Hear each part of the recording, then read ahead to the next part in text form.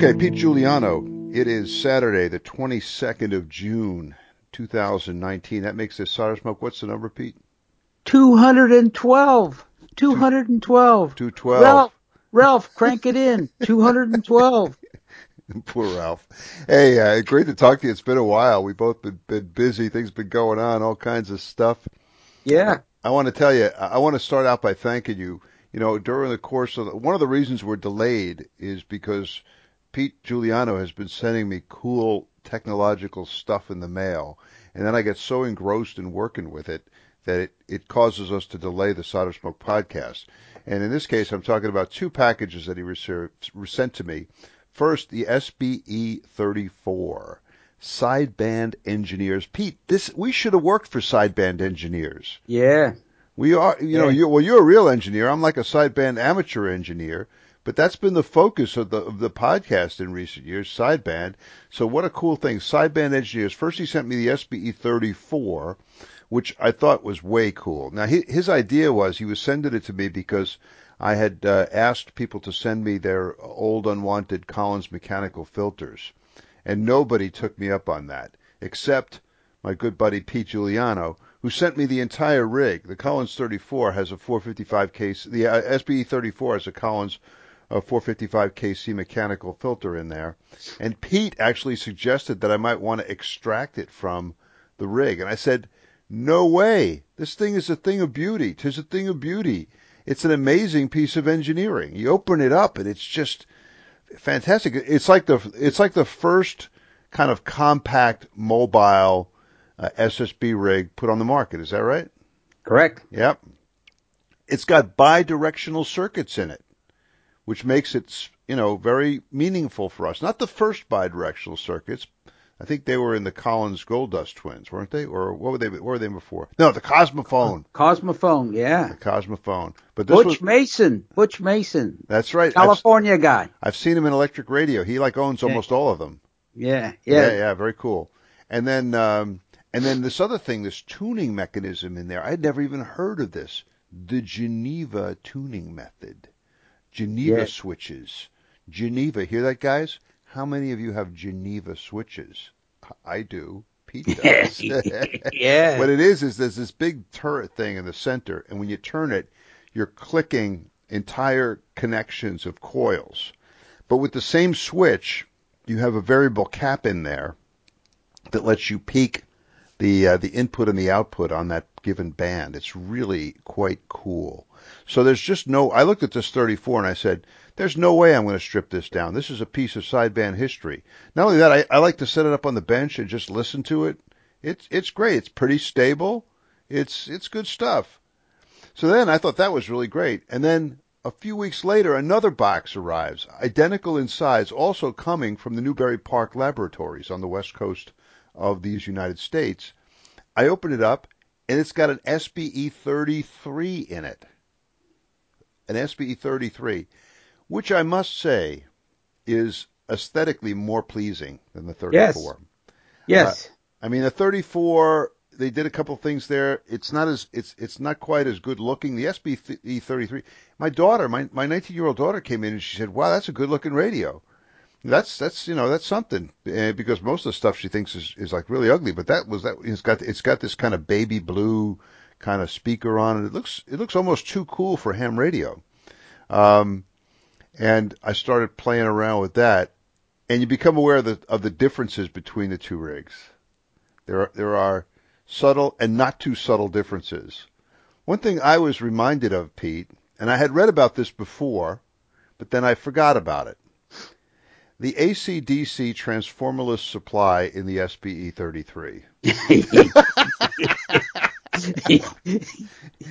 Believe me, the rig will remind you of that, as it reminded me of it, because I just plugged it in, and then I reached around to hook up the antenna connector on the back. So I got one hand on ground and the other hand's touching the chassis. There's about 117 volts there, right? I mean, it tingles a little bit. It's not going to throw you across the room or anything. It's not recommended. But they actually have a neon light back there. What a cool circuit. And then the way it works is, if you plug it in and the neon light comes on, you plugged it in the wrong way. So then you got to unplug it, flip the plug around, plug it in, Now there's no neon light on, and now the chassis is not hot for 110 volt AC. But they don't do that in the 34. The 34 has a transformer supply, and it has an AC/DC inverter, so you can run the whole thing off 12 volts. Yeah. At some humongous current, I must imagine.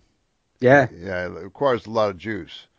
But really cool rigs, and the 33 has got very similar circuitry in there. It's got the Geneva mechanism, it's got the Collins mechanical filter. So these two are now on the shelf here, and I will use them from time to time. They will also be retirement projects when I am looking for things to work on. So thanks very much for that, Pete. I mean, that is really cool. Okay, so what else? Now we've got to fast forward. How many years? We've got to fast forward like 60 years, right? Yes.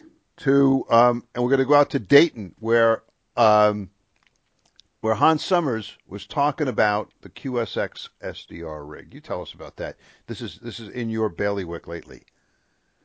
Oh yeah. Well, first of I thought was important is Hans says he's working on it and everything is not exactly ready.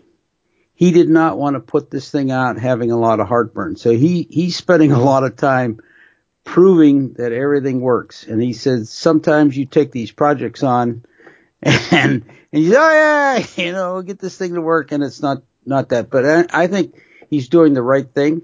But there was a lot of interest at Dayton to hear him discuss how he did this. It's got a Teensy in it, yeah. So it's a very big processor. I think that Teensy version runs at 180 megahertz, so it's a lot more than an Arduino inside of the rig, and it's just a classic. But there's a lot of processing that goes on inside that QSX, so I can see well that he wants to make sure everything works before he releases it to production. But it's pretty exciting. A lot of stirred up a lot. And then I guess Farhan also said, "Hey, I'm working on an SDR rig too." Ooh, yeah, wow, yeah. All right. The two big guns are moving to the dark side. Look, but I mean, the QSX. We should remind our listeners this is Hans Summers' SSB SDR rig that's coming out, and it looks like a tiny little thing. It's about the size of two hands. You could hold it, right like that. But it's got amazing capabilities in it. It's going to be usable on almost all bands, I think, eventually. Yes. And the price of it is just amazing. It's going to be in the $150 range, right? Something like that. So you're going to pay $150.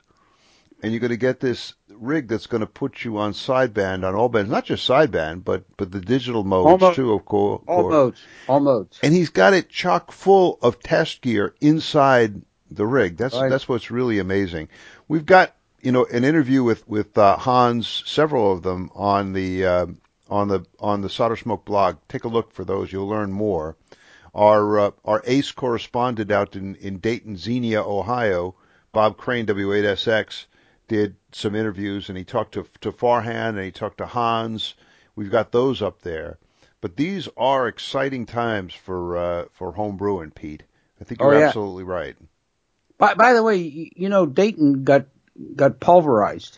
The Hara Convention Center after the hams left. Yeah. The radio gods have spoken. Yeah. I know. That brings us to a point, Pete. I think it's time for us to go to Dayton. Not me. Well, we're going to work on that. Not me. You maybe been there, done that. I know, but here's the thing. I was thinking about this. You and I have never met face to face. That's right. And not only that, I've never met Hans. You've never met Hans or Farhan. Right. They'll be there. I know they'll be there next year. So we're going to begin a persuasion campaign called "Let's Get Pete Giuliano to Go to Dayton." Not me. Not me. Oh man, not me. That's not a good sign because I know that stubbornness is hard to overcome. Yeah, not me. I bet you have never been there. I have been there. Never again. I warn you, I am a professional diplomat. Yeah, right. We're going to work on that. All right, but hey, exciting stuff too, because you have been working on SDR rigs, and so tell us about that, but also tell us about, and I haven't seen it yet, this Peregrino project out of Spratt. Right. Is that SDR related? No. Oh, okay. Well, do the SDR stuff first. Tell us about what's happening in your world of software-defined radio. I do want to mention this is Field Day weekend. This is what? Field Day. Oh my God. Well, Yeah. once again, we are valiantly manning the home front. Field Day. But it's also 60 years. 60 years of what? Been licensed. You? 60 years. As a matter of fact, I got my license on a Saturday of Field Day 60 years ago. I couldn't wait to get on the air, and no one wanted to talk to me because they're all doing CQ Field Day. CQ Field Day, CQ Field Day. No one wanted to talk to me. So, and then it was the next day I decoded what CQFD was. And this marked your early love for contests in the ARRL, I'm sure. Yes, it did. Pete was traumatized from the start. It's not his fault. Well, I was like 17 years old and no one wanted to talk to me, so anyway, 60 years, and it was this weekend. So Field Day, hey guys, if you're not into Field Day, turn off the radio and go do something else because no, you got to try to win Field Day in the air conditioned home shack, no mosquitoes, fully powered home station category. Right. Yeah, the heck with Field Day. Northern Virginia, homebrew. Right. A double sideband. Pete, I think the really important thing here is what you just said, the 60th anniversary of Giuliano on the airwaves. Yes. That's far more important than Field Day. This should become like a special events station. I can never forget. You can never forget. Some guy in a tent sets up in your front yard, Newbury Park, Yeah, there you go. Special call sign. N60QW. You're right. There you go. All right. Well, anyway, you want me to talk about SDR? Please. Okay. Well, I have in work right now a totally homebrew SDR transceiver. And I've got the receiver part working pretty well.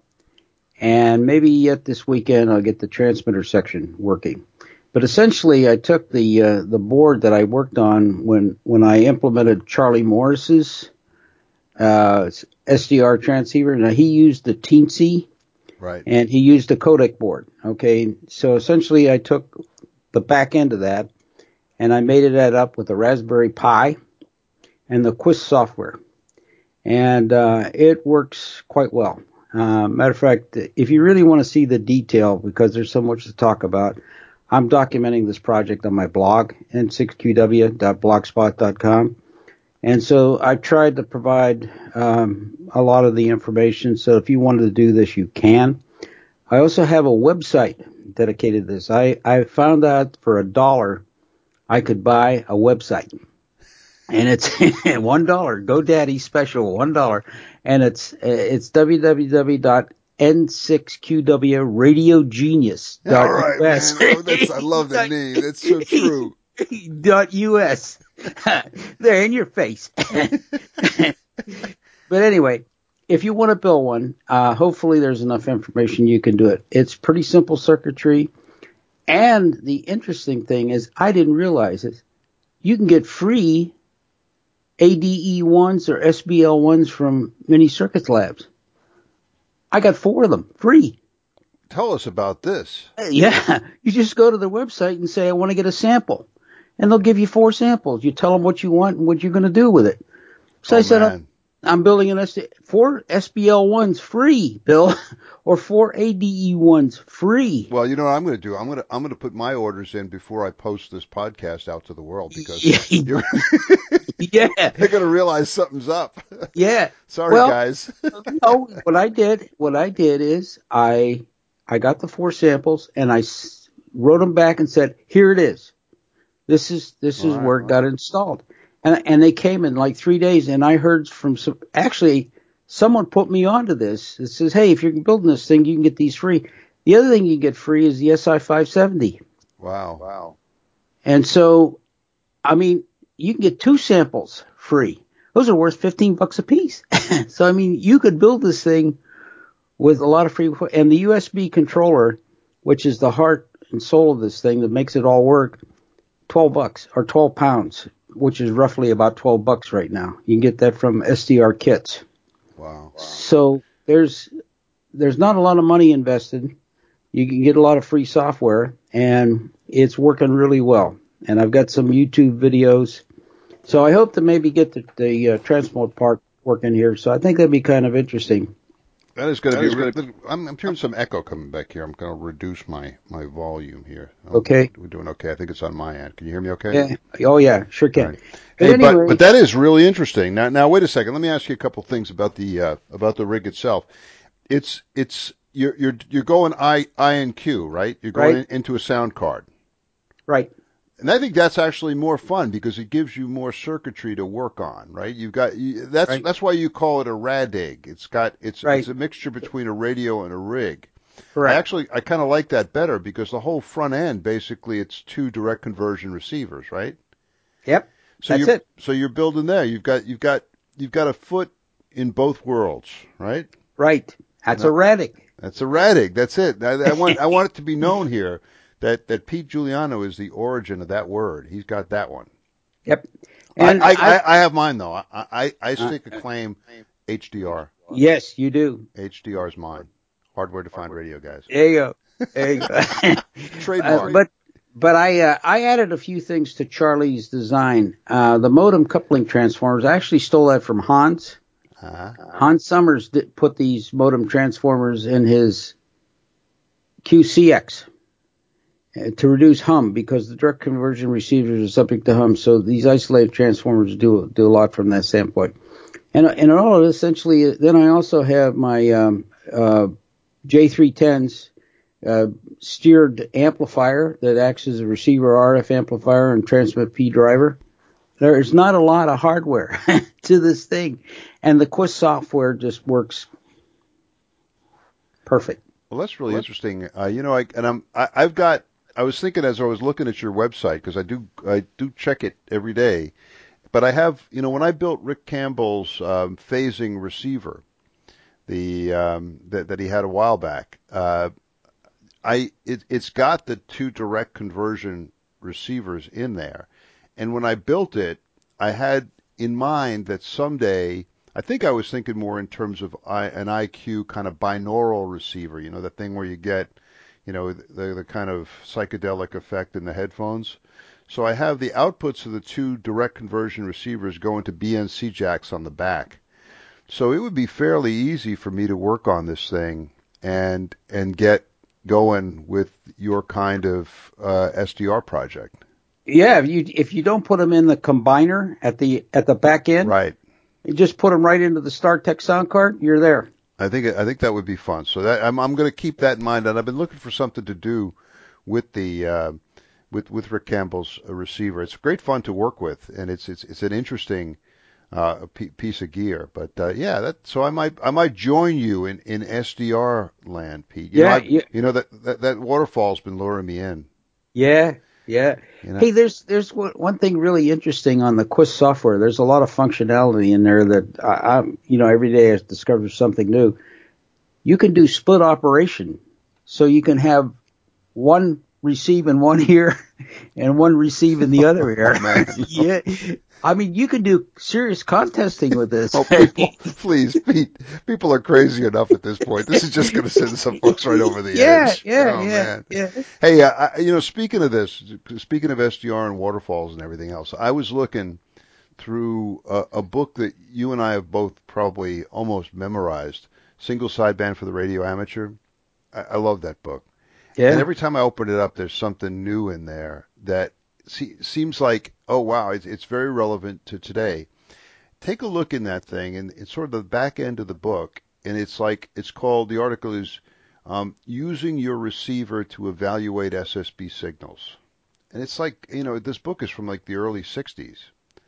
But the author, and I don't have it handy here, but the author goes on and he describes how important it is to back off on the RF gain control when you're listening to an SSB signal, because if the signal is strong enough to be overloading the front end of your receiver, you'll be in no way able to make valid evaluations of the quality of the signal.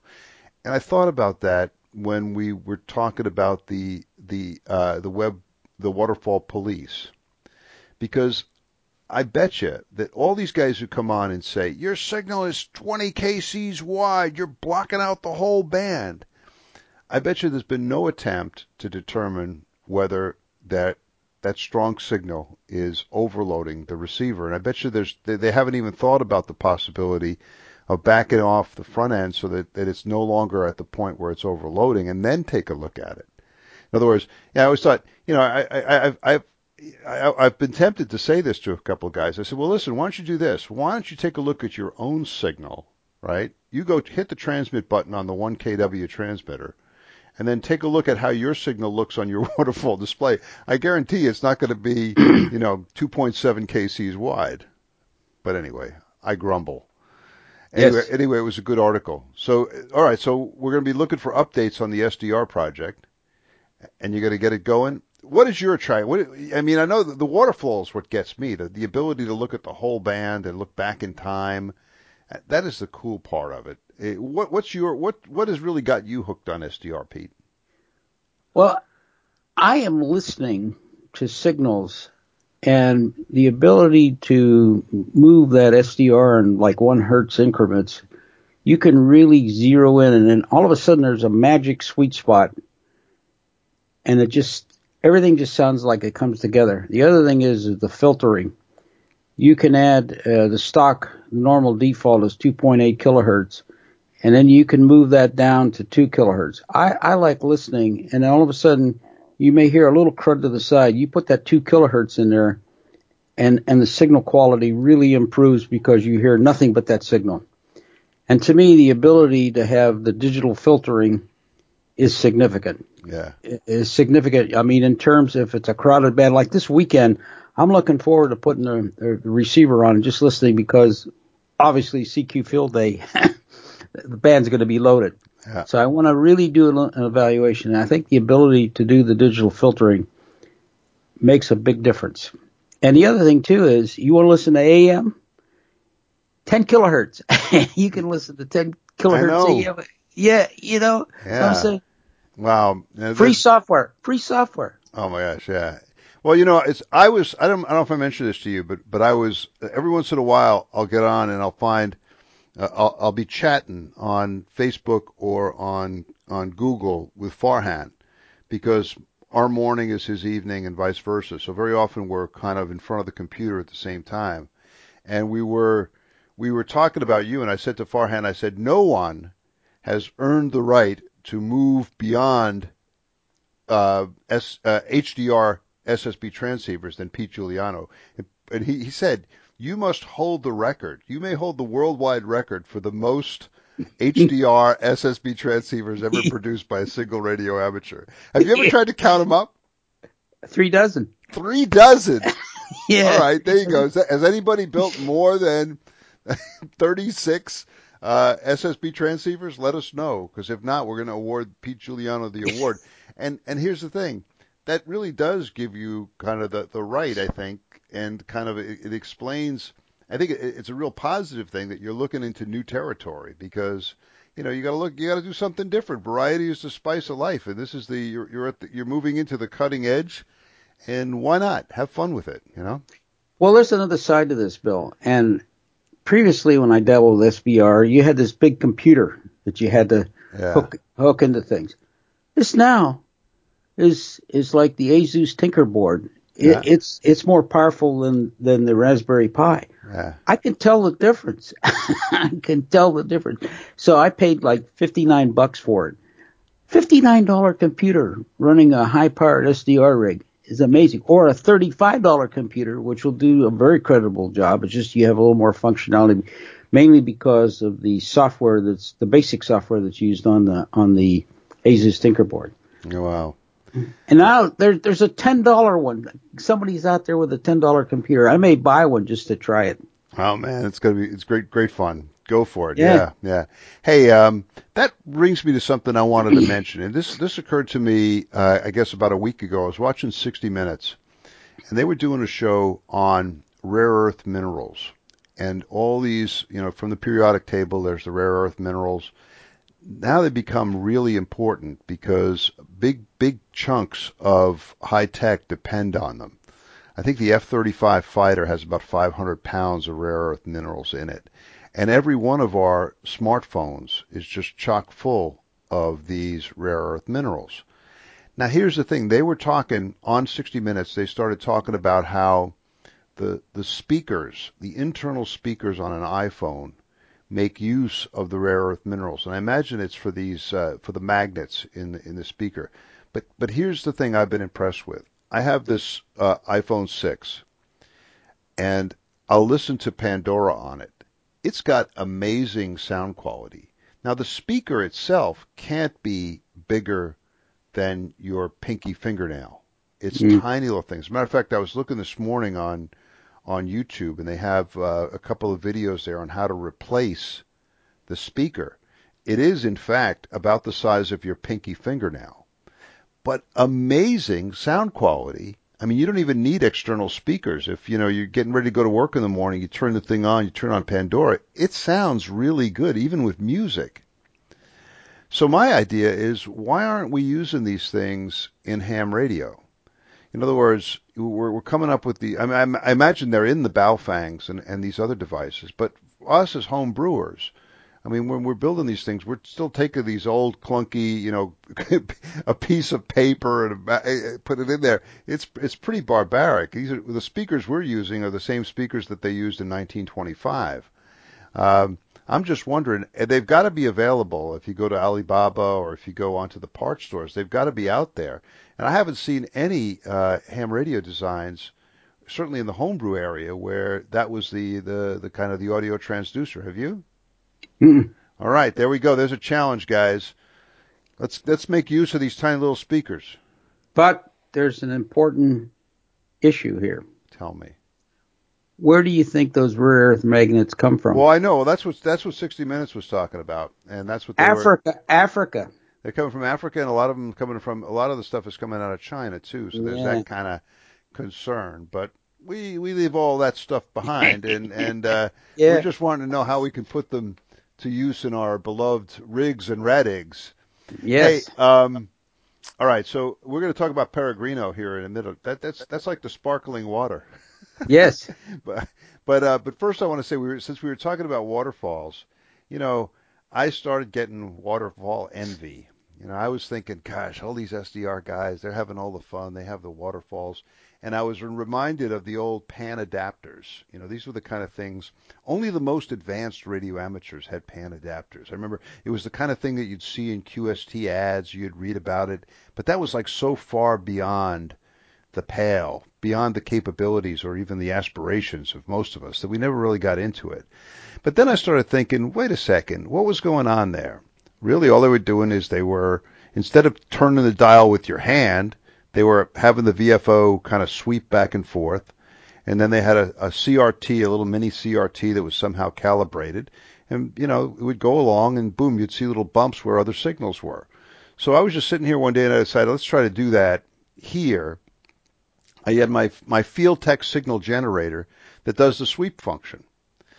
And I hooked it up to a BitX40. I figured out what frequencies I wanted to sweep the 40 meter sideband phone band.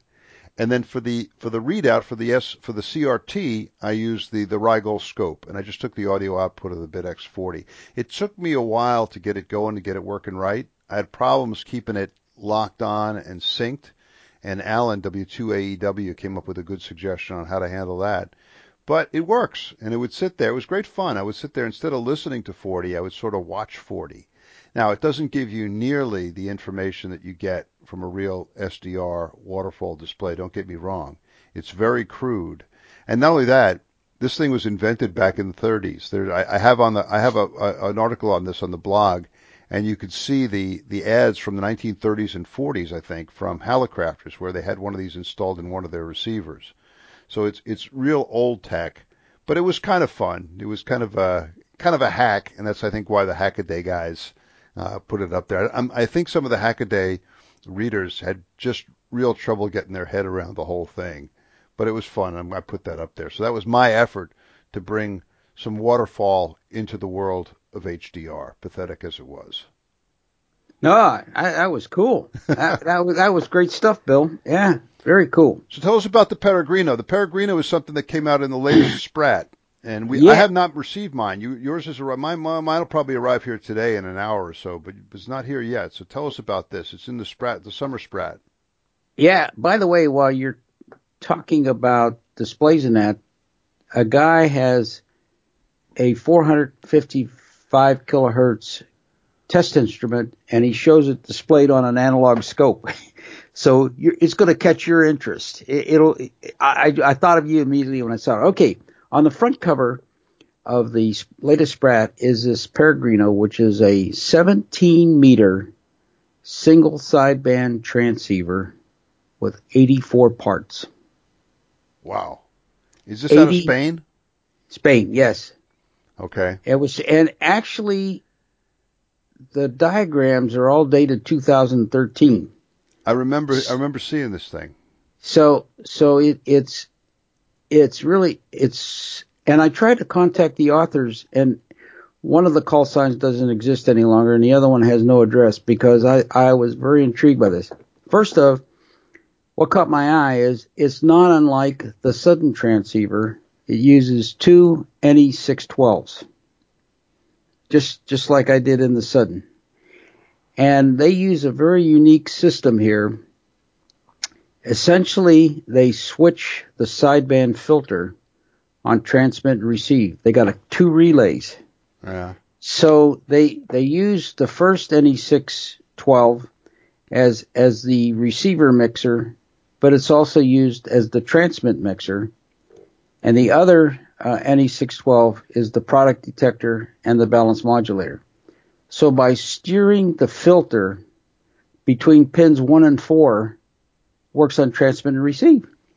So I think I have something like that going in the little rig that I built with the two NE602s. Probably very the same. Yeah. In my Sudden transceiver, I just used a single pass so that the NE612s were always permanently connected to the filter. And essentially, you just either, in the input, it's either the RF coming out of the RF amplifier or the input from the balance modulator. And on the output side, it either went to the audio amplifier or it was the transmit mixer. It went out to the bandpass filters. I don't even remember how I did. I'll have to take a look at the blog. But anyway, 84 parts and 17 meters. Now, there's a couple things in there, and it only has, it's QRPP. It's got a 2N5109. That's it. And it starts off by saying these guys were at a bar or something like that drinking. And they said, how can we come up with now, it uses a 3.392 megahertz 4-pole crystal filter, and then gets that's that up. That's the Heathkit frequency, right? Close. Okay. They used discrete crystals, not a Heathkit filter itself. Okay. Discrete crystals. And then there's a comment in there from a UK ham that said he couldn't find those, so he made it at 1.832, which is a standard crystal that you can buy for about 40 cents. Now, there are a couple things in the design that caught my attention. First they have a built-in antenna tuner, and they designed it so you have to use it with a Zeppelin antenna, a ZEP antenna, so it's a high impedance. Yeah. And they're saying it was not, don't put it on 50 ohms because the antenna tuner acts to match the high impedance of the end-fed wire, acts as kind of like a low-pass filter. There's no low-pass filter on this thing. Ah. So they said, if you put 50 ohms in here, this thing is not going to work. So I said, oh, okay, that's probably not a really good idea, because the first thing's going to happen, someone's going to connect it to 50 ohms, and they're going to run into some difficulty. The other thing is they use VXO, and they use a crystal that they're able to tweak to get the upper sideband on 17 meters. And they're able to, they're using a kind of like a super VXO. They got a couple crystals in the VXO feeding the one NE612. They said they cover like almost the entire band. Yeah, because they probably have the crystal's probably up around 21 megahertz. Yeah. And they're easy to pull. That's what I do. I have Yeah. two. I have in my 17 meter rig. I have two crystals at 23 megahertz, and Yeah. they're you can pull them so far. With two crystals, I can cover almost the entire 17 meter phone band. Yeah. So I looked at that and I said, okay, throw those out. Put an SI-52. I know. Well, yeah, $20. And it does. The size is, the size. They have a circuit board. Like I said, Pete, you've earned the right. Yeah, they have a circuit board. The boards were not made as a kit, but they give you the layout so that you could etch the boards. And they use the polyvericons for tuning. So, I mean, the front cover of this thing is, I'd say it's 3 by 4 inches. Wow. I mean, it's not big at all, but it's, the idea is it's a 250-109, which you could, under some condition, get a watt out of this thing. But I thought it was a really innovative design. What caught my eye, I've never switched a crystal filter like that.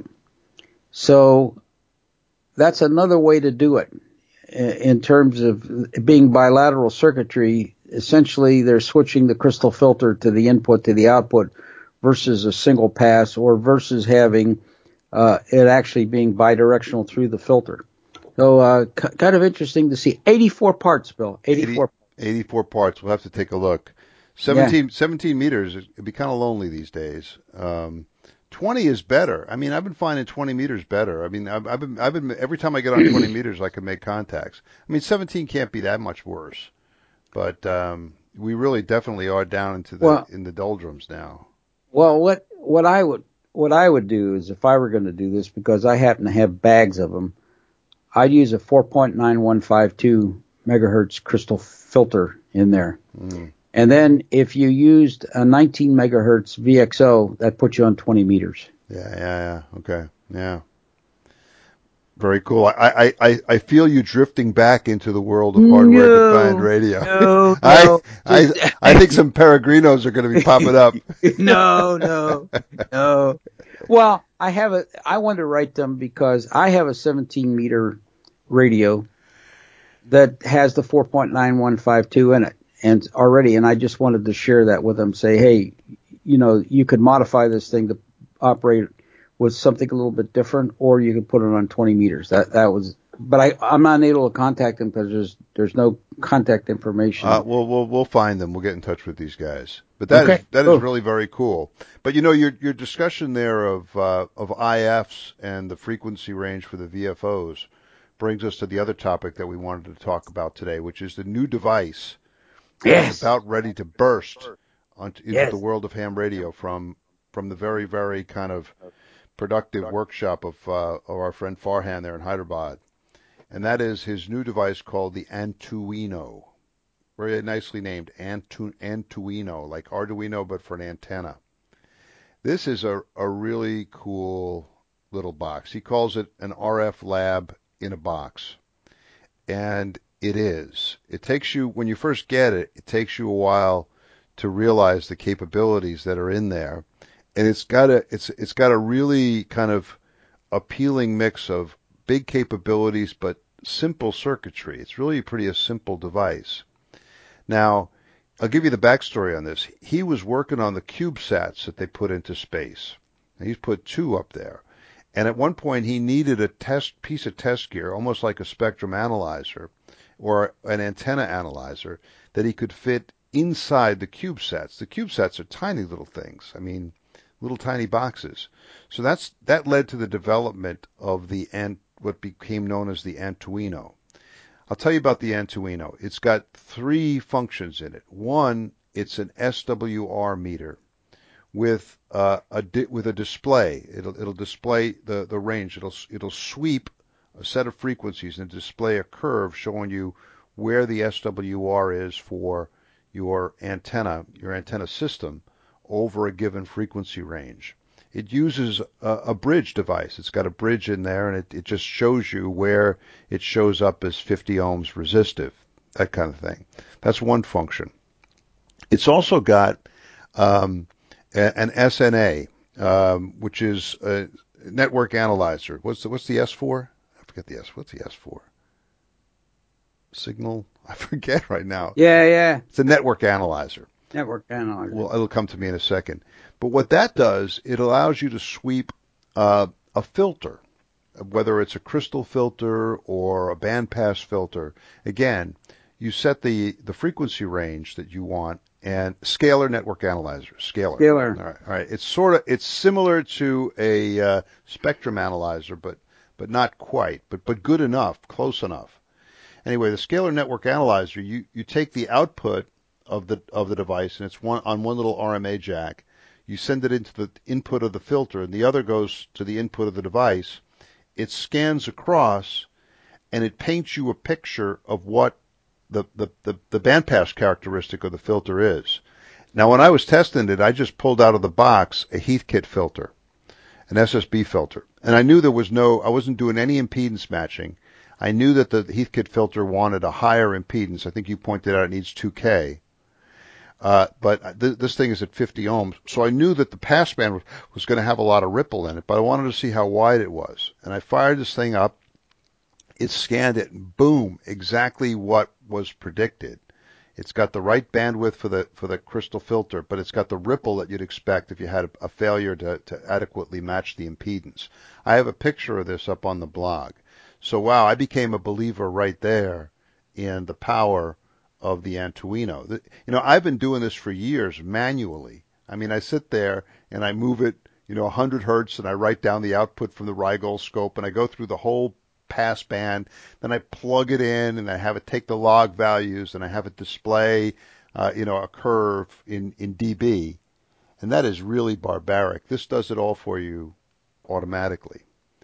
But then here's what I think is the most powerful part of this RF lab in a box, and that's the power meter. All right. Now, it seems like, okay, that's just a power meter. No, it's different. It's a power meter that will scan up and down from your output frequency. And what it allows you to do, it allows you to search for the dreaded spurs. We've been building these rigs for years, and I've never really thought all that much about spurs. If the thing wasn't oscillating on other frequencies, if it wasn't taking off like a banshee, if it was putting out a signal that was more or less, 1-to-1 on the desired frequency, I figured I'm good, right? Of course, not really, because there are FCC regs that require spurious output to be below 40 dB and all that. I wasn't paying enough attention to that, all right? I would look at it on my Rigol scope. If the waveform looked pretty, good enough. Well, the Antuino comes along, and it allows you to scan up and down, 12 megahertz up, 12 megahertz down around your frequency, and you can see exactly in dB how far down the spurs you are putting out are. Believe me, it's a scary sight. I looked at my beautiful, beloved 40-meter Digitia that I built 4 or 5 years ago. I love this thing. Even the 40-meter sideband police, even those guys who are so super critical, came, oh, you sound really good, Bill. It sounds great. Sometimes they'll annoy you. We've talked about, sounds good for a home brew rig. You get mad at them. But everybody says it sounds good. So I figured, oh, it must be perfect. Well, I put it on the Antuino. Dirty. My Digitia was dirty. It had spurs at all kinds of places that were beyond 40 dB down from the main signal. And you know what? I went through this whole process. First, I was in denial. I think I sent you a couple messages. No, I think it must be VHF RFI getting into the Arduino. You want to shoot the messenger. You want to criticize the device that's telling you that your rig is dirty. Farhan came back. He was calm. He just said, no, realize that when you start looking at it in the frequency domain, you learn things that you didn't know about before. So then it was really a good process, Pete, because you advised me, first of all, to tighten up the test setup, which is important, because there is VHF RFI, especially in an area like I live in, and unless you've got good shielded solid connections and a good attenuator, you could be having some of that stuff leak in there and give you kind of corrupted kind of readouts. So I have this great 30 dB attenuator that came with the Hewlett-Packard signal generator that Steve Silverman gave me a while back. Dave Bamford carried it across New York City in a subway for me. And I'd never really used it, but I got the end connectors, got it all hooked up, and all of a sudden the test situation kind of tightened up, and I wasn't so worried about VHF RFI getting in there. And now, there they were, the spurs were still there. I had a general coverage receiver. I would tune to, the Antuino would tell me there's a spur at like 5.34 megs. I'm thinking, baloney, no, it can't be. My Digitia wouldn't do that to me. I pull out the general coverage receiver, I tune to 5.34 megs, and I can hear the little devil there too, right? So the Antuino speaks the truth. So then I started thinking, why? What, and I hadn't really even thought about this. It was a really educational process. And of course, I mean, after a while, when you think about the circuitry, when you think about where these spurs are being generated, it's the mixer in the transceiver that's taking your IF signal and transporting it up to 40 meters, right? Or down to 40 meters in this case. So then I started thinking, all right, and I started thinking, okay, well, it could be the second harmonic of the output signal mix in with the VFO and the third. Stop. You'll drive yourself nuts. Wes Hayward has in his LAD pack package of software that comes with experimental methods for RF design a program called SpurTune, and it was so useful for me because you just put it up there and you say, okay, it asks you what is your IF and what range is your VFO tuning, okay? What's the frequency of the BFO? All right, you put it in there, and then you could select first order products, second, third harmonics, all the way down to like the 12th harmonic of each. And then it gives you a screen. It shows you where your signal is, and it shows you where you can expect the spurs and the relative signal strength to the main signal. So this is wonderful because, and you could actually, by playing with the values of the what order harmonics you're selecting, you can figure out what harmonics are causing it. But the bottom line lesson, Pete, for me, and I'm sure you learned this lesson a long time ago, but I didn't learn it until just this week, you got to pay a lot of attention to that bandpass filter. I had always had the idea, well, all the bandpass filter has to do is knock down the sum or the difference product from the mixer, the one that you don't want. But it's a lot more than that because it's going to take care of a lot of these spurs. You should get it as narrow as you can to cover the band that you want to cover. You also have to pay attention to the kind of the stop band attenuation. You don't want it to be super lossy. But if you can get it down narrow, you could take care of a lot of these spurs. You could see them there in spur spot, and you could think, well, yeah, if I had the pass band down, ideally, in my case, it would be like 7.125 to 7.3 megs, right? And so then very few spurs would fall in there. Anyway, so it alerted me what was going on, and I went ahead and I rebuilt the filter for the Digitia. I decided to use the same bandpass filter that Farhan had in his BitX40 module, the board that was pre-assembled. I found the circuitry online. I had most of the parts in the junk box, all the parts in the junk box. And then I fired up this other program called Elsie, E-L-S-I-E. You know, it's a joke. It sounds like Elsie the cow, but it's Elsie, L-C. Get it? Inductance capacitance. And I was able to build this filter in Elsie and then see it predicts the passband. And it was exactly what I needed. It was much more narrow than the thing that I had thrown in there when I first constructed the Digitia. With the Digitia, I made these filters plug in. I have these big kind of banana plugs that go in there and plug it in. So it made it easier just to pluck out the old one, build a new one, pluck in the new one. And a dramatic difference. I mean, really, you could see how the narrow filter really took care of all this stuff. So I think this is going to be a big hit. You know, the Antuino, it's like I said, it's a simple device. The SWR meter is basically the bridge, but the heart of the Antuino, he's built in there a superhet receiver with a 25 megahertz IF. He's got two crystal filters, so it really narrows it down. And so when you're tuning across, what's happening is the SI 5351 is sweeping the frequencies that you've told it to look for. And whatever products pop up as it sweeps go through the superhet receiver inside the box. And at the output, he has one of these logarithmic output chips that just translates the analog input into a logarithmic output. And that's what goes to the screen. So it's really interesting. You've got a little superhet receiver in there with crystal filters. You've got an ADE1 at the input, and you've got this logarithmic amplifier at the end. And then it feeds into the display from the Arduino Nano that's also in there. So an amazing piece of gear, and I think it's going to really be useful for lots of guys out there. I know you've got Amazing. one. You've got one there. Yours is going to be calling you, Pete. Yeah, well, I observed something interesting on my SDR that follows exactly that. I have just a simple bandpass filter in there, which on the blog I've indicated is not going to be good enough when you build a final configuration. So it's just a simple 2-section. I noticed that when I tune down into the CW portion of the band, I'm seeing all these spikes on the spectrum display. And then when you move up into the phone band, the only spikes that you see are actual signals. So I said, what the hell's that? What's going on here? And then I realized the bandpass filter is tuned up to the phone portion of the band.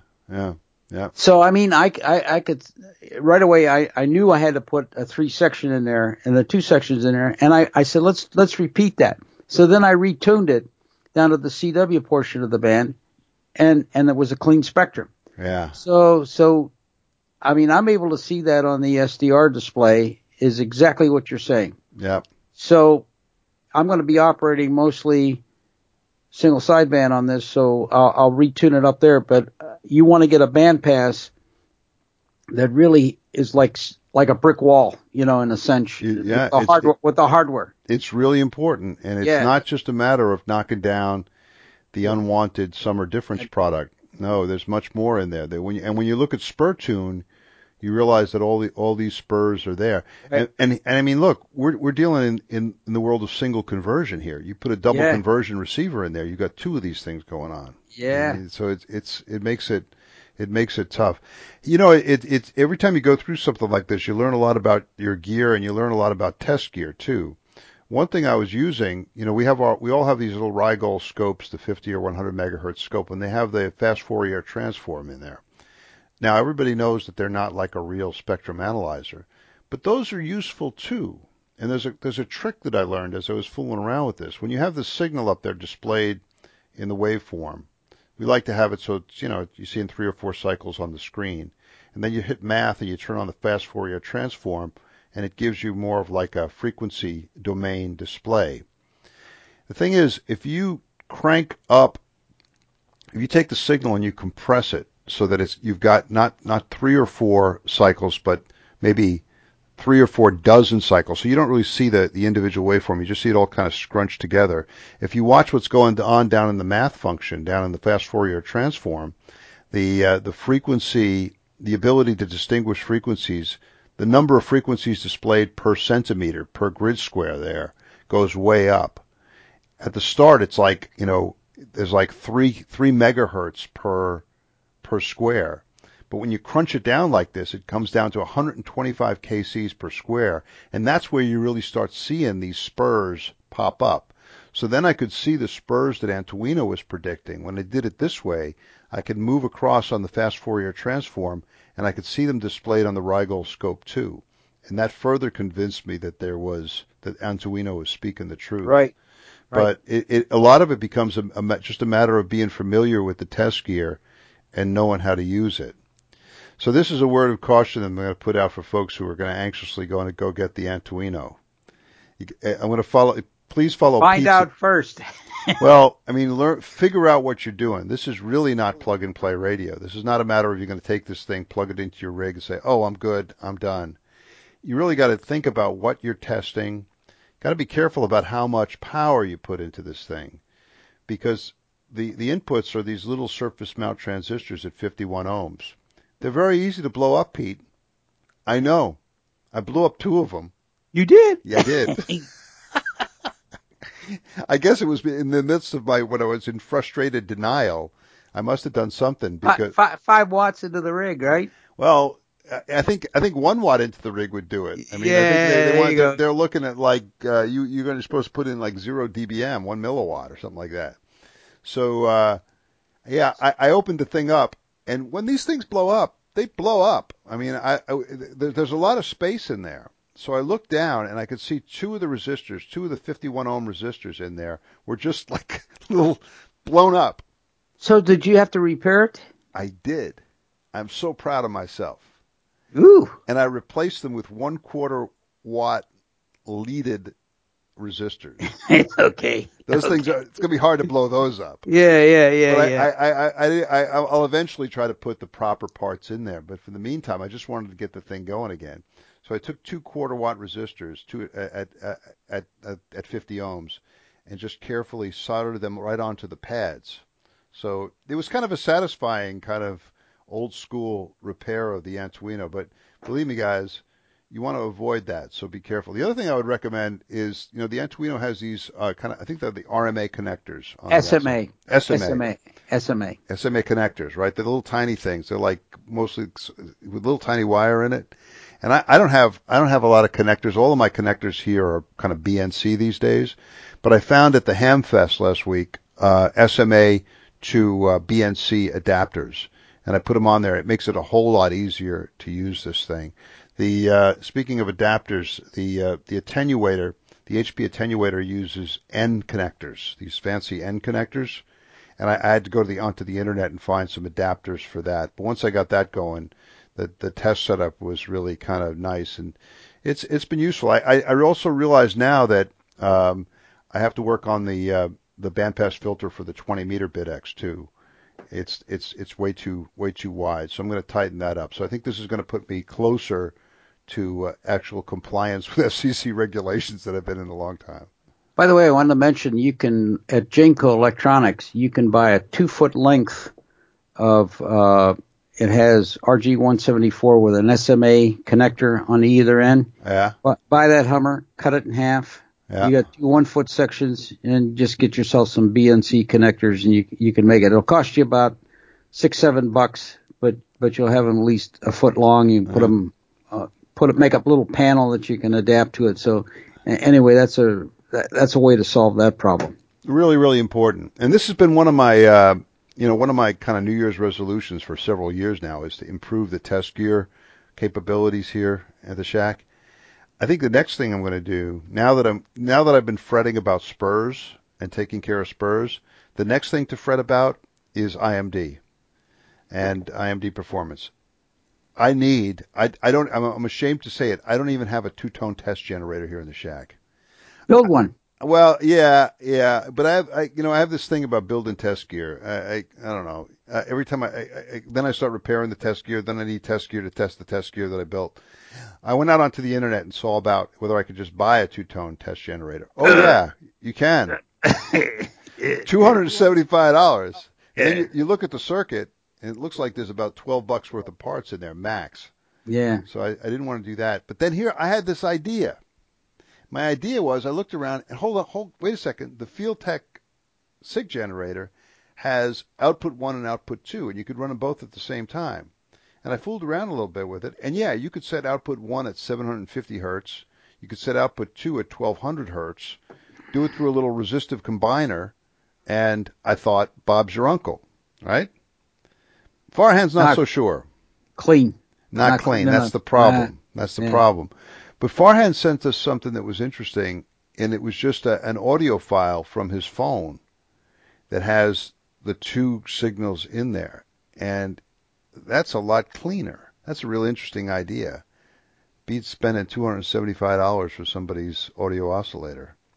So anyway, this is the next frontier. I'll be now fretting about my IMD performance, and hopefully the 40-meter waterfall police. Your friends with SDR gear there, Pete, will be merciful on me. Well, it's interesting. A guy the other day on 75 meters, he wasn't being a dick about this. Said, "Hey," he said, "I'm seeing some energy on the other sideband."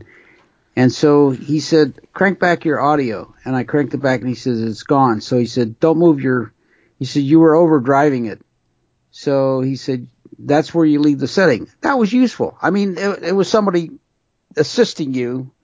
I said, "Yeah, but I always tune for max smoke." he said, "Crank it back." He said, "You still have max smoke, but you've reduced the energy in the other sideband." So Well, I said, I "That's noticed. good. That's I good." think you get a similar lesson from the Antuino. When you're doing the tests, you realize that if you crank up the input signal to the point where you're starting to overdrive some of the amplifiers in the transmitter, Yes. it gets a lot uglier, right? So, But that power meter really picks up to 800 watts.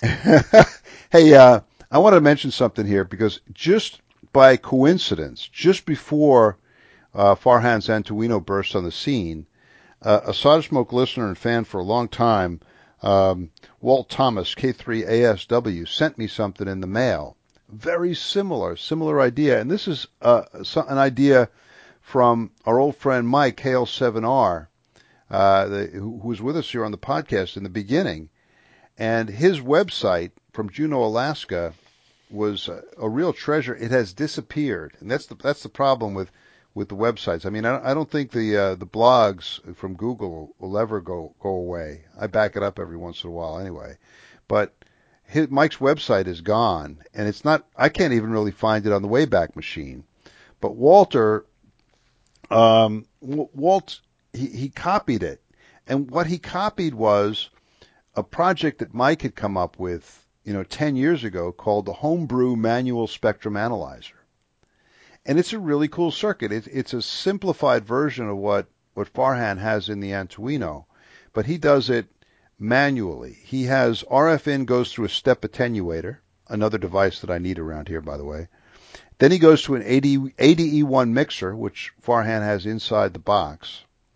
He feeds it with a DDS60 SIG generator. This is like, I think, from 80, 98, 50 days. And then he doesn't go through an actual receiver. He doesn't have any amplifiers in there, but he has a 10 megahertz a crystal bandpass filter with a 3 kilohertz bandwidth. He takes the output to a W7ZOI power meter, right? Which is basically the logarithmic Right. detector feeding, and in his case, I think he and I built these things together with an analog needle on it instead of the digital display. And what he's able to do with that, he puts the signal into RFN, and then he manually tunes the VFO, and he keeps an eye on the spurs that pop up. So it's kind of a crude version of what I used to do, but there it is. And I thank Walt for sending that to me. I'm gonna scan it in and put it up there. But Farhan has taken this up quite a bit and made it a lot easier, and the displays especially are quite cool. But like I tell you guys, keep an open mind. Don't shoot the messenger. Don't shoot the Antuino. Be prepared to face the cold, hard truth. Right. Spurs are ugly things. While we got a small break here, Bill, don't forget the Shameless Commerce Division. It is time for the Shameless Commerce Division. We have been, in our enthusiasm, Pete, we have been forgetting this on the last few episodes, but I want to remind people that the way you can support the Solder Smoke blog and SITB, Stick It to Bezos, is by using the little search block that's in the upper right-hand corner of the Solder Smoke blog. Begin your Amazon search, hopefully for something extremely expensive, up there. Then everything else works the same for your Amazon purchase, and we get about 5%, and Bezos sends it to us for the referral. So this is how we keep the Solder Smoke podcast technologically going here, and we really appreciate it. But it's a kind of a fun way to do it, and I appreciate everybody who tries to begin their Amazon searches on the Solder Smoke blog. Amazon's big news around here now. Amazon, because they're going to build HQ2, their second headquarters, about 6 miles down the road, and it's going to be quite something. You're going to love the traffic, Bill. It's okay. We're all right with that. They're going to build as part of it, they're going to build an extension of Virginia Tech University, almost right adjacent to the Amazon campus. And it's going to be a graduate level campus for innovation and technology. It's all going to be right down the road there. So it's actually people are pretty positive about it. So all kidding aside about Mr. Bezos, I think it's going to be a good thing for us here, and real interesting development. But hey, oh yeah, what else is going on? I went to the Manassas Ham Fest, Pete, and Ooh. yep. What'd you get? Oh, I got some really good stuff. First, it was good to meet up with old friends there. Armand was there, WA1UQO. He was there with his buddy Win, W4WIN, I think down in the Richmond area. And we ran into Charles, AI40T, who we very often see at the Hamfest. Charles is a home brewer, a QRP guy, a BitX fan, and he was in the tailgate and he was selling some stuff there, including a very interesting slide rule. I thought about you, Pete. A slide rule? Slide rule, man. Old school. I still have my K&E. I still have it. Yeah. That was the standard, a K&E, Coifel-Nisser. Yes. Well, we're approaching the anniversary of Apollo 11. It's going to be during July, and there's a lot of nostalgia stuff coming out, a lot of good stuff, and so the slide rules were what got us to the moon. Anyway, good stuff, and it was good to see them. I picked up little bits and pieces of stuff. I got the connectors and the adapters that I need. I found this beautiful roller inductor. Ooh. And people don't know how valuable these things are. But I mean, this is like a big roller inductor with two pieces of porcelain at either end, and they're not cracked. Usually you'll find them cracked, not cracked. So I picked that up. What else did I get? Just little bits and pieces of stuff. Let me look around here. What else was there? Oh, wait, hold on. Let me show you this. I got an actual genuine piece of Drake equipment. Oh, low pass filter? Yeah. Yeah, cool. It's Drake from Miamisburg, Ohio. Yeah. 52 ohms at either end. I picked up that. I stopped using those because they always attenuate my signals. What else? Some switches, odds and ends, bits and pieces. But it was good to see the guys there. Slim pickings at the Hamfest, though. I got to tell you. Well, that's what I was going to ask you. A lot of computer boards or real ham gear? It's even worse than that. All of us hams have underneath the workbench this cardboard or plastic box where we throw bits and pieces that are total junk, but we think, I might need that someday, right? So what guys are doing now is they're taking those boxes out and putting them on a display table at the tailgate section, and you look at it and you think, hey, I already have all that stuff. It's in my cardboard box under the bench. So even if you dig through it, you don't really find a whole lot of stuff. So I don't know. But Pete, we got to go to Dayton. We got to meet up with Hans, and he's saying no. I might launch a worldwide lobbying campaign directing your direction. Yeah, he's stubborn. He's gonna. No way. He's got that Italian thing going. There's only one good thing about going to well, I don't know how far Xenia's from Dayton is. Mendelssohn's, the surplus store, the 5-story surplus building. We're going to lure you in with Mendelssohn's. There you go. We'll get you there. Hey, so anything else we need to talk about before we get to the mailbag? Oh, I did want to tell you about the dual bander. The dual bander. Tell us about this. Okay. This is one of these deals on eBay that is World Radio Laboratories produced the dual bander, which was a 2-band single sideband transceiver, 40 and 80 meters. And the only reason I mention is they used some really innovative things in 1966. They used a 5.55 megahertz crystal filter, and they used approximately a 1.65 megahertz VFO, analog VFO. And by mixing these properly, you can either put it on 80 or 40 meters, some indifference. And they had some unique bandpass circuits in there. And the way you switch bands is you have this knob that you pull, and when you pull the knob, it moves a whole series of gang slide switches. Oh yeah, I remember that. Yeah, yeah. We see this in some of the QRP rigs too. Yeah. Ramsey Electronics used to do this in a lot of their kits. Yeah. Kind of a neat way of doing it. So I actually got it working. And one of the problems was that you get tricked. The audio amplifier tube, it was a triode and a pentode, and the triode part worked fine. You got audio output, but somehow the receiver was cut off.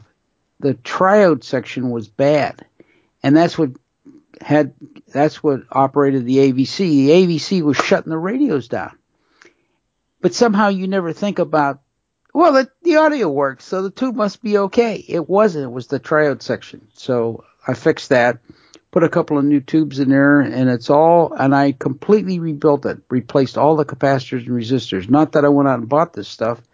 I have this junk box of half-watt resistors and that from old boat anchors that I worked on. So I was able to just go in there and find all the parts. It takes you a while, though, doesn't it? Yes. Oh, man. It does. Anyway, it's on the air working. Oh, yeah. Well, that's terrific, and I'm glad you're working on the boat anchor gear, because it is kind of fun. But the business about the dual banders, one thing I'm always disappointed with the dual banders, because I'm always attracted to it, like what you just described, 80 and 40. Then there's, of course, the 9 megahertz and 5 megahertz for 80 and 20. 80 and 20, yeah. The problem is almost all these designs include 75 and 80 meters. Yeah. Which is like asking for trouble. Yeah. You wish they were Dude, you're drunk. Get off the air.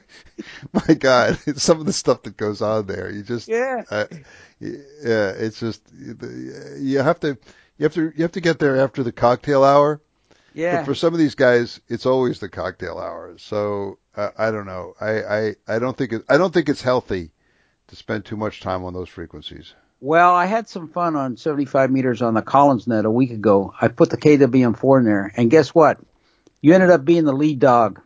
The were. The CD was a lot different. Everybody said, "You built that?" I said, "Yeah." They said, "Man, it really sounds good." I said, "Well, of course." Well, Pete, you're probably like me. You get on and you listen to these the boat anchors nets, and it's like the old radio nets, and the guys come on and he says, "I'm running a Yaesu, but it's it's 12 years old, so it qualifies, or it's an Icom." And as soon as I hear Yaesu, ICOM, Kenwood, for me, it's just not a boat anchor. It's got to be. I hate to be. It's got to be pre kind of Asian imports. Well, I got to tell you this: the KWM2s and the S lines. Yeah. They drift. I'm sorry, but they drift. They drift. I mean, I was moving my dial. I took a video of it. I was moving my dial. I said, "Look, this is the Collins, but that was the technology in the 1960s, and so modern day, mine don't drift." Yeah. Well, yeah, you're good because you've got your SI 5351s in there. That brings us to the mailbag. There's some drifting on mailbag too, but we should talk about this first. A guy I came across, and this is something that reminds me of the results of your being on the air for 60 years. It basically, I think we all have to accept that you know everything and you know everybody who's been around. So I get on the other day. I don't think I even talked to him. I was listening to he was talking to somebody else, and it was KG7SSB. What a cool call sign. Dale! See, that's what I mean. And so I'm listening to this guy, and he's saying that he's running homebrew gear, and I'm like, wow, this is amazing. So I go to his QRZ site, and it's got all this stuff about building SSB gear and about how much he learned. He learned about SSB kind of architecture from studying the actual BitX40 module, which was pretty amazing, which is exactly the purpose that Farhan had in mind when he launched the thing. So I shoot Pete an email. I say, "Hey, there's a guy out there in Tucson, Dale. You might want to get in touch with him or listen to him." Of course, Pete's been in communications with him, since 1952. But he's an interesting guy, and he's doing some really good homebrew stuff there. And it was good to talk to him. We also heard somebody else, another blast from your past, Pete. Again, everybody and everything. Harvey, WA3EIB, wrote in, and he said that you and he were in the Skyview Radio Society at one point. Yeah. There you go, way back. Harvey is melting some solder there. Good to hear you're doing okay there, Harvey. Then we heard from Phil, VK4PG in sunny Queensland. He sent in a diagram for a remote control device. You and I had some discussions about this, about whether it was analog or software or hardware. It looked kind of strange. It had at one point a mouse running in a treadmill, didn't it? Yes, it did. It did. But you maintained that it was a software device, Yes. right? Yes, Because yes. it had an SI5351 in there or an Yeah, Arduino. yeah. Arduino, yeah. All right. Well, thank you, Phil, for sharing that. We'll have to dig deeper into the mouse and the treadmill technology. Those things show up in Sprat every once in a while. Those kind of Yeah. things. Yeah. We heard from Bob W3BBO. This was kind of fun. This is a blast from my past. He said that he worked me many years ago from when I was operating as N2CQR stroke HI8. So I was on the air from the Dominican Republic from 92 to 96. So that's going back a bit. And he said that when he worked me, I was on my Drake 2B with the HT37, of course. And so he said that ever since that time, he's been kind of interested in the Drake 2B, and he finally got his. And he sent us a picture of his Drake 2B. Oh, They were man. beautiful. Man. It was That thing is pristine. It was beautiful. But you know what? He had something that I saw in the Drake 2B that Alan W2AEW got. Oh, the red? No, the little on the knobs, like the AF gain, the RF gain, the band switch control, they have little arrows, right? Mine are painted white. I think most 2Bs are painted white. Some of them are painted red, and I don't like it. It looks to me like they got some sort of nail polish on that thing, right? I know, it's not a bad thing. It just doesn't seem right to me because I got used to the 2B with the pointer indicators painted white. So let me throw this out to the 2B community. What do you guys think, red or white? Please let us know. And this brings us, we got another Drake 2B message, and this one is really intriguing. This is an opportunity for Solder Smoke to serve the radio amateur boat anchor kind of crazy community that we live in. And this comes to us from Jeff Tucker. He has a 2B, but he picked up something else at a Hamfest. He found some some Drake 2B kind of documentation, we'll call it. There's like a warranty card. There's a manual. There's some other documentations, but for a specific serial number of Drake 2B. He would like to return this documentation, the original documentation, to the current owner of this particular Drake 2B. The serial number of the documentation that he has is 4215. 4215. If you have Drake 2B number 4215, please check the back of your set. So I've checked mine. It's not mine. Let me know, and I'll get you in touch with Jeff, who will get you the documentation. Ask your buddies, too. Anybody who has a buddy who has a Drake 2B, 4215. This will be about mid-range, because I think we calculated that they probably made about 10,000 of them. What were you going to say? I have a follow-on comment to that when you're finished with the Drake 2B, because you just Go ahead. Struck a chord here. Go ahead. Okay, there's a hand by the call sign W6CC, and he has no QRZ email address, but I worked him, and he's running an 18 kilohertz LC filter sideband rig. Wow. And it's based on a 1947 article in QST. And it uses the 88 millihenry toroids. Remember, you used to be able to buy the 88 millihenry toroids? I have a few. Okay. They were given to me by N4UW, Jake, who's recently returned to the hobby. Okay. So it's an 18 kilohertz, and it doesn't sound bad. I worked on 75 meters. And so I know his other friend, and I said, could you send this email on to him? He said, yeah, I got an email address for him. I said, I'd like to see the information because I knew you'd be interested in that. 18 kilohertz filter, 1947 QST article.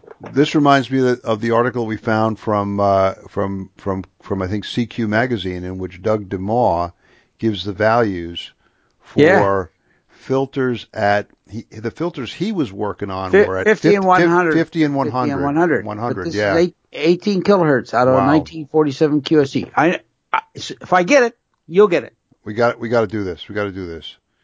All right. Thank you, Jeff, for that. And we'll find the owner of 4215. We got a nice email from David KN4BXI, and he heard me complaining about something about my Baofeng walkie-talkie. Not hard to do because I'm always complaining about the thing.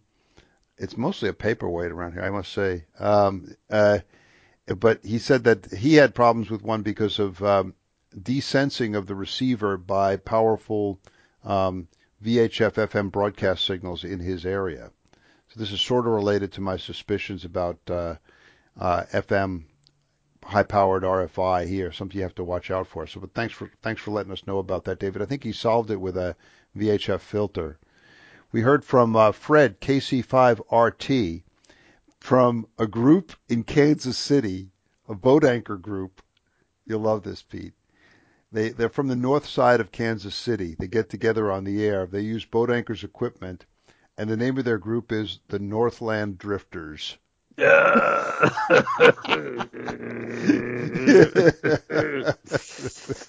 Northland Drifters in Kansas City. They have a nice group. He also recommends listening to the Albuquerque Boat Anchors Net. Yes. And apparently they do what our friends in the Vintage Sideband Net does, and they take their nets and put them on the internet.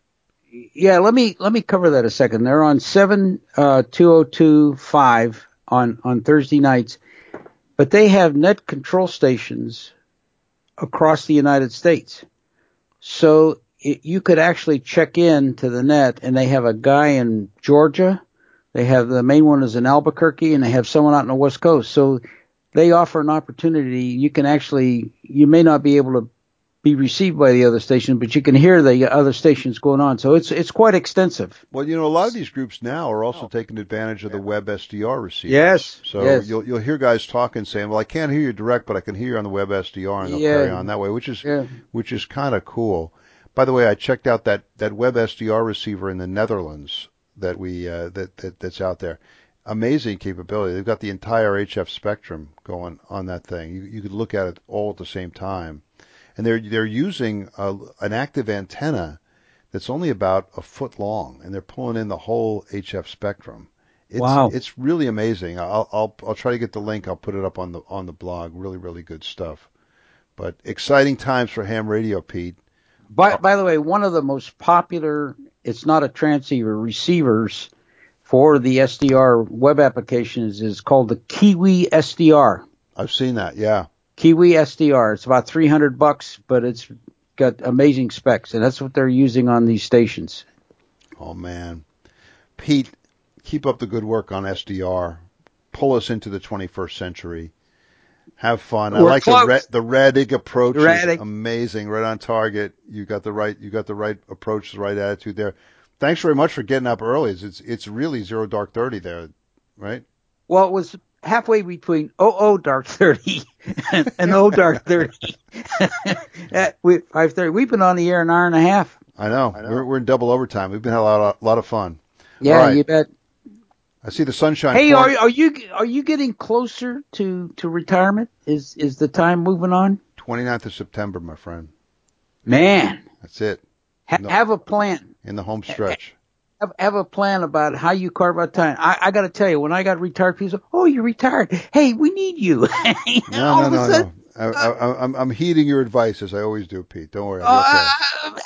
And you know who was the worst one? The Catholic Church. When I lived in the state of Washington, they'd call me all the time and say, "Hey, we need some help with this, and we need a computer program, and we need this." And I'm saying, man, it's like it was a free full-time job. All right, Pete. Thanks very much. You bet. 7-3 from the Left Coast. Have a good weekend, 7-3s. We'll talk to you next time. We'll see you on the internet. Remember, Dayton Xenia. Forget that. Get that. Bratwurst and chili. You spend a lot of money, and it's not that good. 7-3s from Northern Virginia. You bet. 7-3. Woohoo, that's awesome. The Solder Smoke podcast is produced once or twice a month using roadkill computers in an electronics workshop somewhere in the wilds of Northern Virginia. The podcast is available via iTunes and directly from our website, soldersmoke.com. Our blog, the Solder Smoke Daily News, is at soldersmoke.blogspot.com. Send email to soldersmoke, that's one word, at yahoo.com. Solder Smoke is listener supported, and there are many ways you can help keep the podcast going. Please spread the word. Let your friends know about Solder Smoke, the podcast, and our blog. Put links to the podcast and the blog on your websites. Buy a copy of the critically acclaimed book, Solder Smoke, Global Adventures in Wireless Electronics, available from lulu.com. Begin all your visits to Amazon via the Amazon link on our blog page. In this way, Solder Smoke gets a commission from anything you buy on Amazon. Buy some of our attractive Solder Smoke t-shirts, coffee mugs, and bumper stickers at the Solder Smoke store at cafepress.com. If you have a small business, consider advertising on the podcast or on the blog. Our rates are reasonable and our staff is friendly. If none of this appeals to you but you still want to help, well, we have a donation button in the upper left-hand corner of the blog page. However you choose to help, we thank you for your support. Ciao, bravi ragazzi!